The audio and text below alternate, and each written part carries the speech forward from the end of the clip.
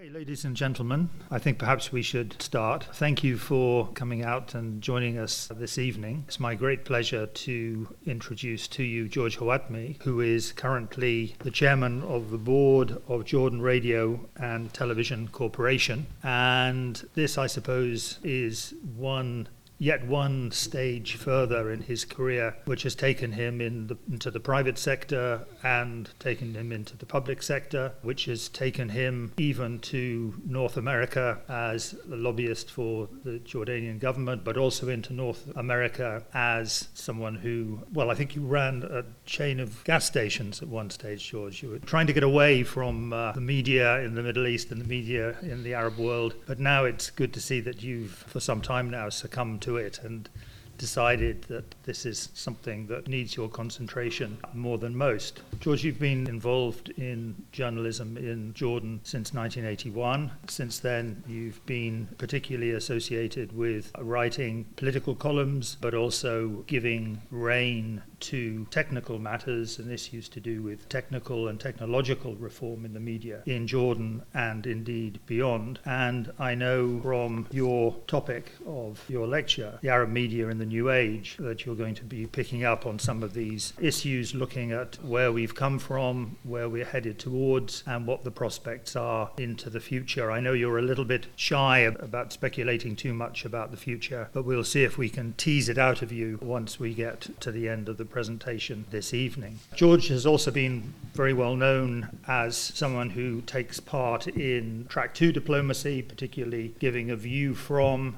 well, not necessarily the view from, Jordan as far as a range of different diplomatic activities are concerned. I've rifled through my library before coming down here and was interested to find a publication which I think came out in 1988, which was called Jordanian-Palestinian Relations, Where To? 4 Scenarios for the Future. And that was a Chatham House initiative bringing together the University of Jordan and also Khalil Shakaki's organization in the West Bank. And it was very much George's subterranean contributions which helped to give this publication, and indeed others, the credibility that it subsequently had. So I know George is after my copy, so I'll have to spirit it away, I think. But in the meantime, it would be interesting to hear any comments that you might have about that side of life as well. So without further ado, let me pass the floor over to George Hawatmeh. George. Thank you, Philip. I've had a terrible cold for the past 3 days, so forgive my voice. When I came to England to study 48 years ago, I wanted to study medicine. My father wanted me to be a doctor. That was in 1970. But life was so amazing in here. It was the end of the 60s. And I wasn't going to devote my whole entire time to getting 3 A's in zoology, chemistry, and physics. I wanted to live life here like any young man. So I didn't do very well in medicine. I asked my father if I could switch to philosophy or history, something that I was more interested in. And to entice him, I mentioned Oxford, come and get a degree here. But he wasn't very much impressed. He said, no, you can come and study history, philosophy, geography, whatever, humanities here in Jordan and not cost me that much money. So I succumbed. I studied engineering instead at the University of London. And I went home, gave him the degree and said, that's it. You have your degree, Dad. Not too long afterwards, I became a journalist. Now, I mentioned this story for 2 reasons. One, that finally I'm here at Oxford, and I thank you for the opportunity to be here. Give a small talk that I'm going to give and to be with you. The second reason is to show that we in the Arab world and probably in other societies didn't respect humanities. Those students studying humanities, those students who studied them didn't get the higher grades. The higher grades went to the doctors and to the engineers.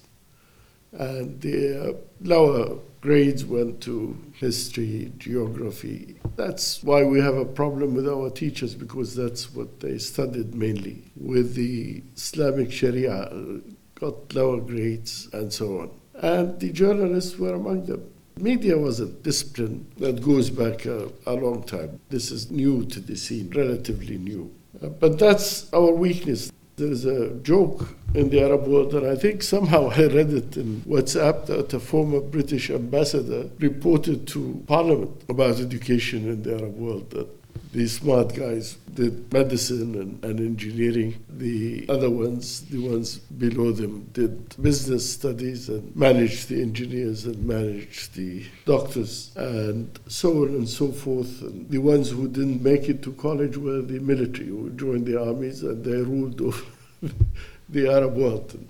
That may have some relevance, but that was the joke. I never heard, before I read this story, of this ambassador. She goes by the name Jane Marriott, if anyone has heard about her. This is one weakness of Arab journalism.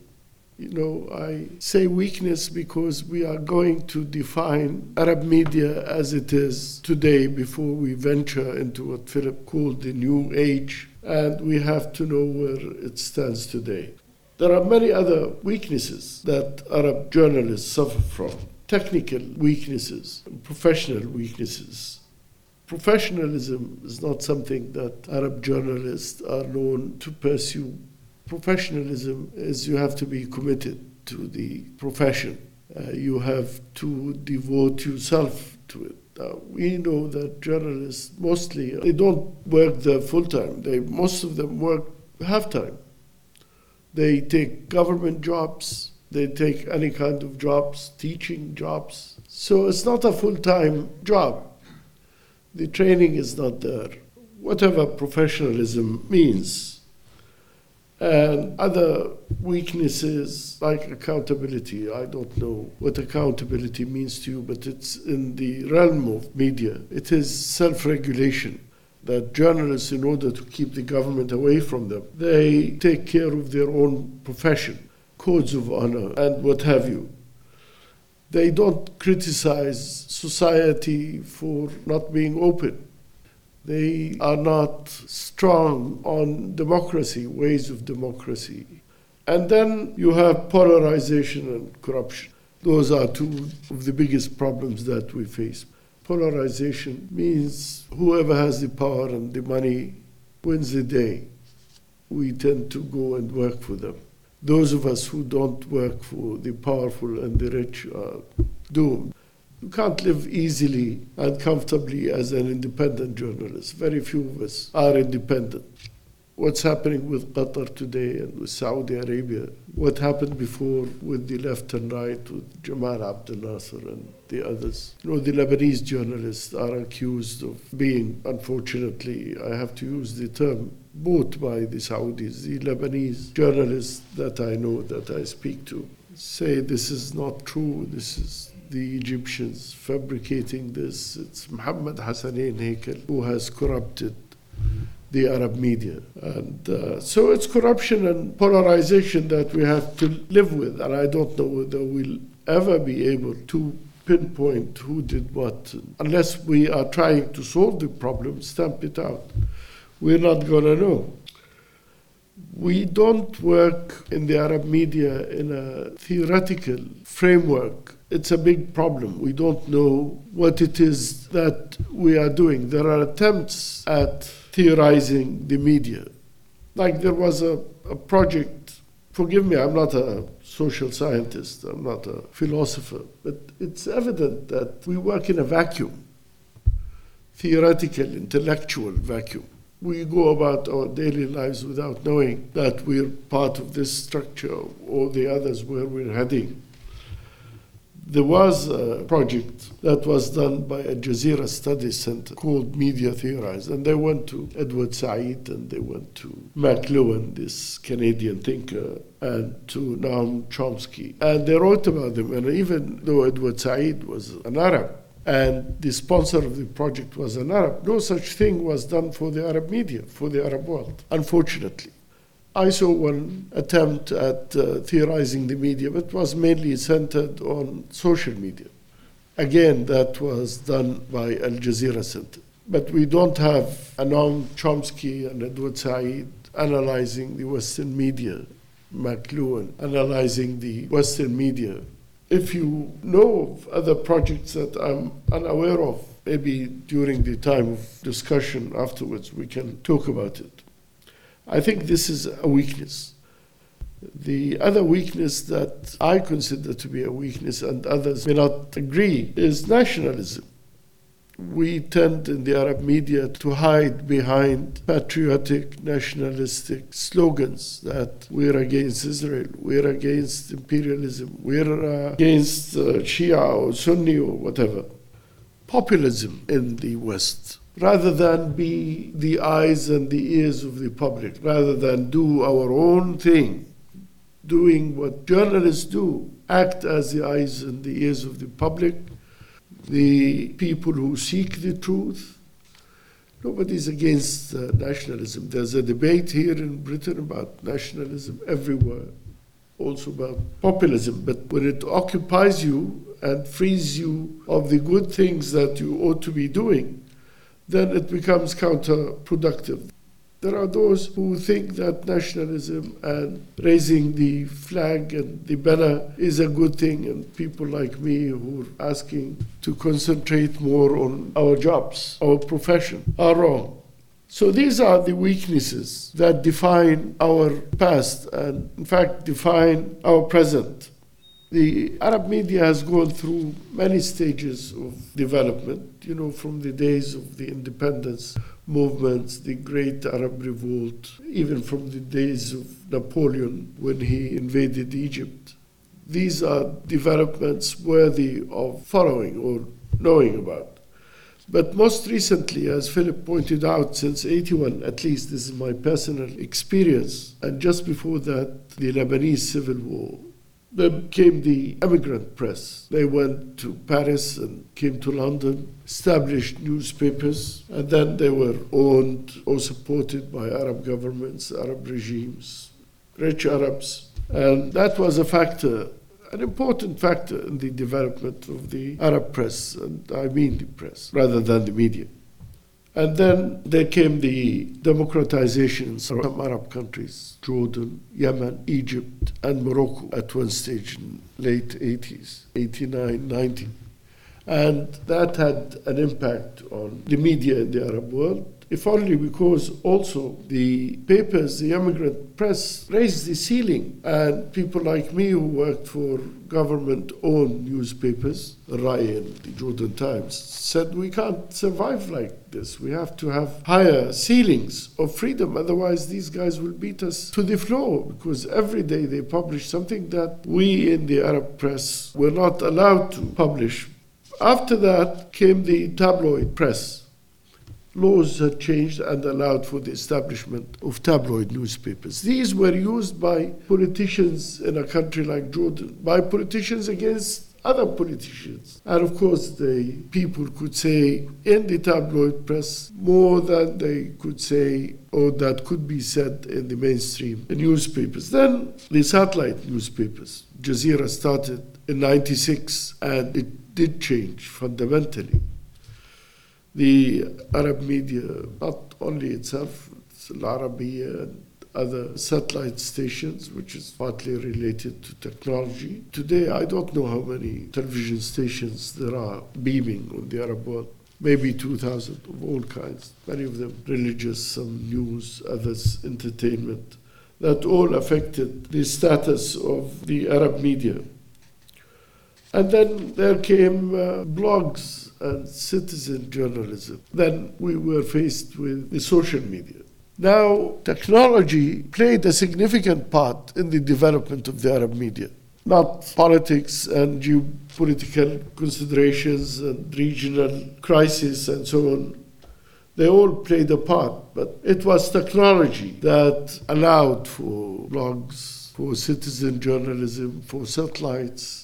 So if you want to know where the Arab media is heading, you look at the present, look where we are. Then you have to understand how we came to be here and our present situation, and then look at the future. As Philip pointed out, I might not have a crystal ball, but we're here to analyze what kind of situation we could find ourselves in the 2020s and so on. Now, technology, how basically it will change us. Fourth Industrial Revolution, Klaus Schwab and the WF, World Economic Forum, are talking about the Fourth Industrial Revolution. They're talking about a stage where 90% of the articles, news items in Arab media outlets or newspapers will be written by robots. There is also the fourth information revolution that an Oxford professor, Floridi, writes about very often. We're trying to look at how we will change. There will be change. We've changed already, but how these will change us further. Now, at the WEF and in other forums, they look at how the business of information in the West or the media will change. For us in the Arab world, I still don't know of any serious attempt to study where the Arab media will be with the progress of these two revolutions. There was at the last WEF meeting in Davos a white paper concerned with the Arab situation that was written, but it did not touch on the field of information or on the media. The discussions and the debates were on Western media, newspapers. How are they going to survive? And it was about time, or it is about time now, that we look at our own newspapers, see what will happen to them. In a country like mine, in Jordan, I counted the copies being distributed by the day since I was editor of 3 daily newspapers. I mean, I knew and followed the business. There were, at one stage, 100,000 copies sold every day in the Jordanian market of daily newspapers and weekly newspapers. Today, we have 44,000 being sold. And what is easily noticeable is that nobody is missing them. The journalists are losing their jobs, but the people are not. They're not that high of a quality for people to miss them, unfortunately. As I told you, I edited 3 of them. Related to the newspapers are advertisements. Advertising volumes are decreasing by the day. How the West is handling that? Well, they have ways. They monitor very well on a daily basis what is happening to them. And they have suggested solutions like targeted advertisement. What use, who follows what. They even go to 3D printing. So presumably they will survive. Editorial relevance. Are we doing the same thing in the Arab world? It seems like we're just following what the West is doing. Even in social media. What is social media? Facebook?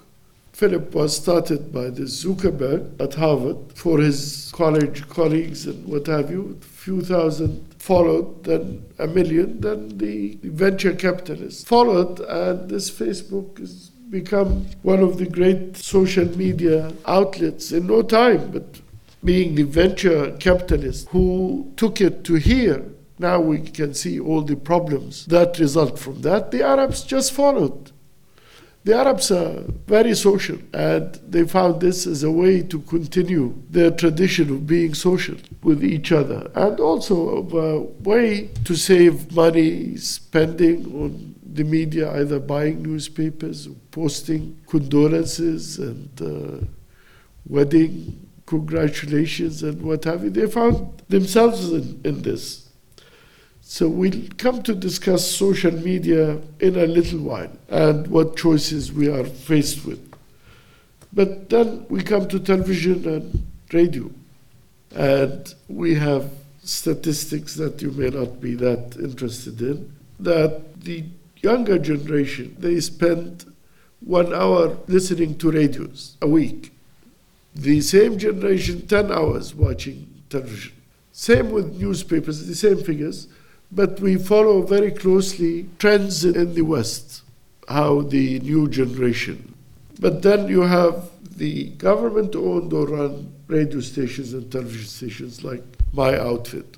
And they run them like any other department. It seems they don't have the will to change. They're happy with posting the leaders, governments, officialdom. happy to post their videos, attending functions, and doing other things, and they don't want to change.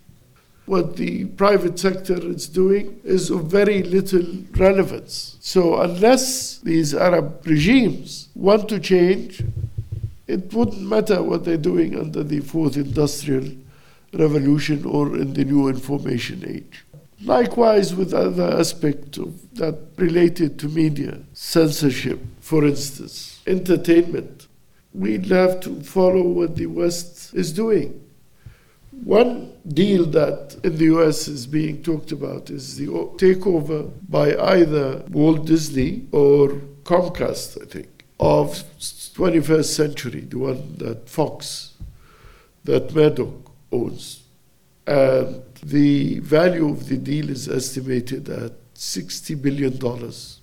Now, $60 billion is twice the size of the Jordanian economy in terms of entertainment. So can the Arabs do much in the way of improving entertainment, changing it under the fourth industrial revolution? Maybe, but I think it's highly unlikely. Censorship is used by Arab regimes to prevent information about them being leaked to the press, not wanting people to see items that they don't want people to see. Professor Floridi says about censorship, again, with term of theorizing the media. He is saying censorship may be necessary because information as power can be abused, and then there may have to be friction put in front of free flow of information to slow it down, to keep balance in societies. And of course, uncertainty. He highly believes in creating a little bit of uncertainty because societies like ours don't necessarily believe in total freedoms. And they believe that there is one answer to a question, whereas in the West, there should be many answers. We should keep our minds open. So these are questions besides of course, the media and democracy. Can the new media in the new information age play a different role from the traditional media? We have not played a great role in introducing or promoting democracy and liberalization. We waited for the others to come. Yes, we did during the Egypt 25th of January revolution, the downfall of Mubarak, when we used our computers and smartphones to bring it down. Maybe before that, in Iran, the demonstrations there, I think it was 2009, was it? So that role can be played by advances in technology. However, we've gone back on this. Even the freedoms that we won in Jordan, for instance, as a result of social media, we've gone back on that one. There was legislation that impeded any kind of progress there.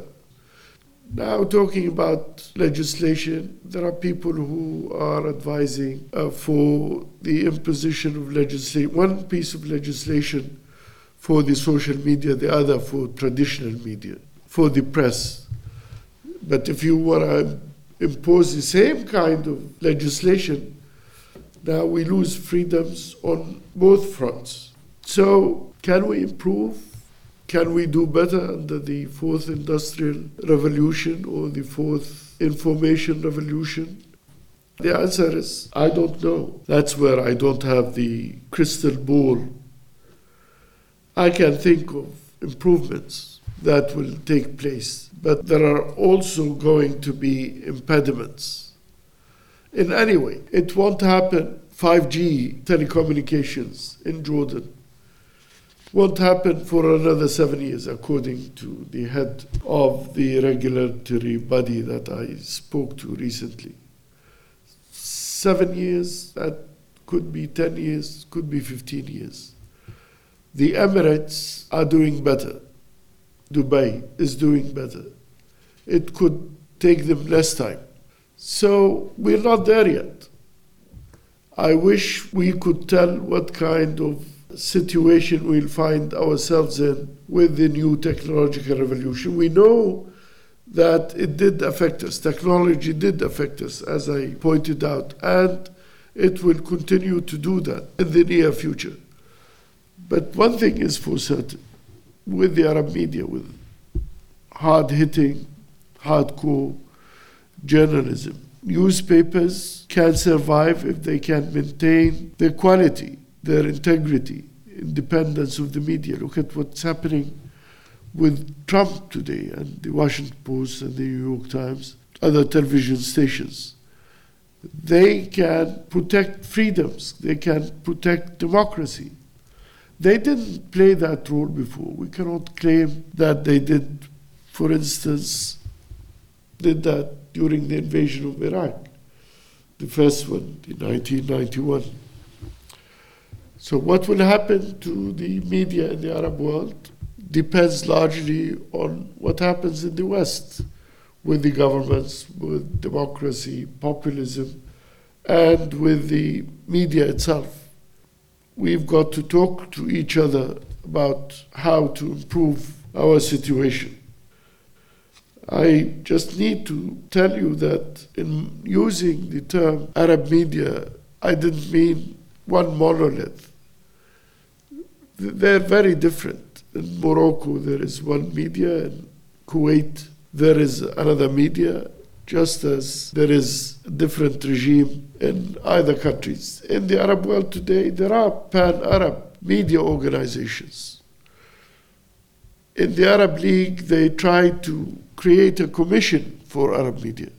They failed. They have an assistant secretary general, Haifa Abu Ghazali, who's in charge of the media.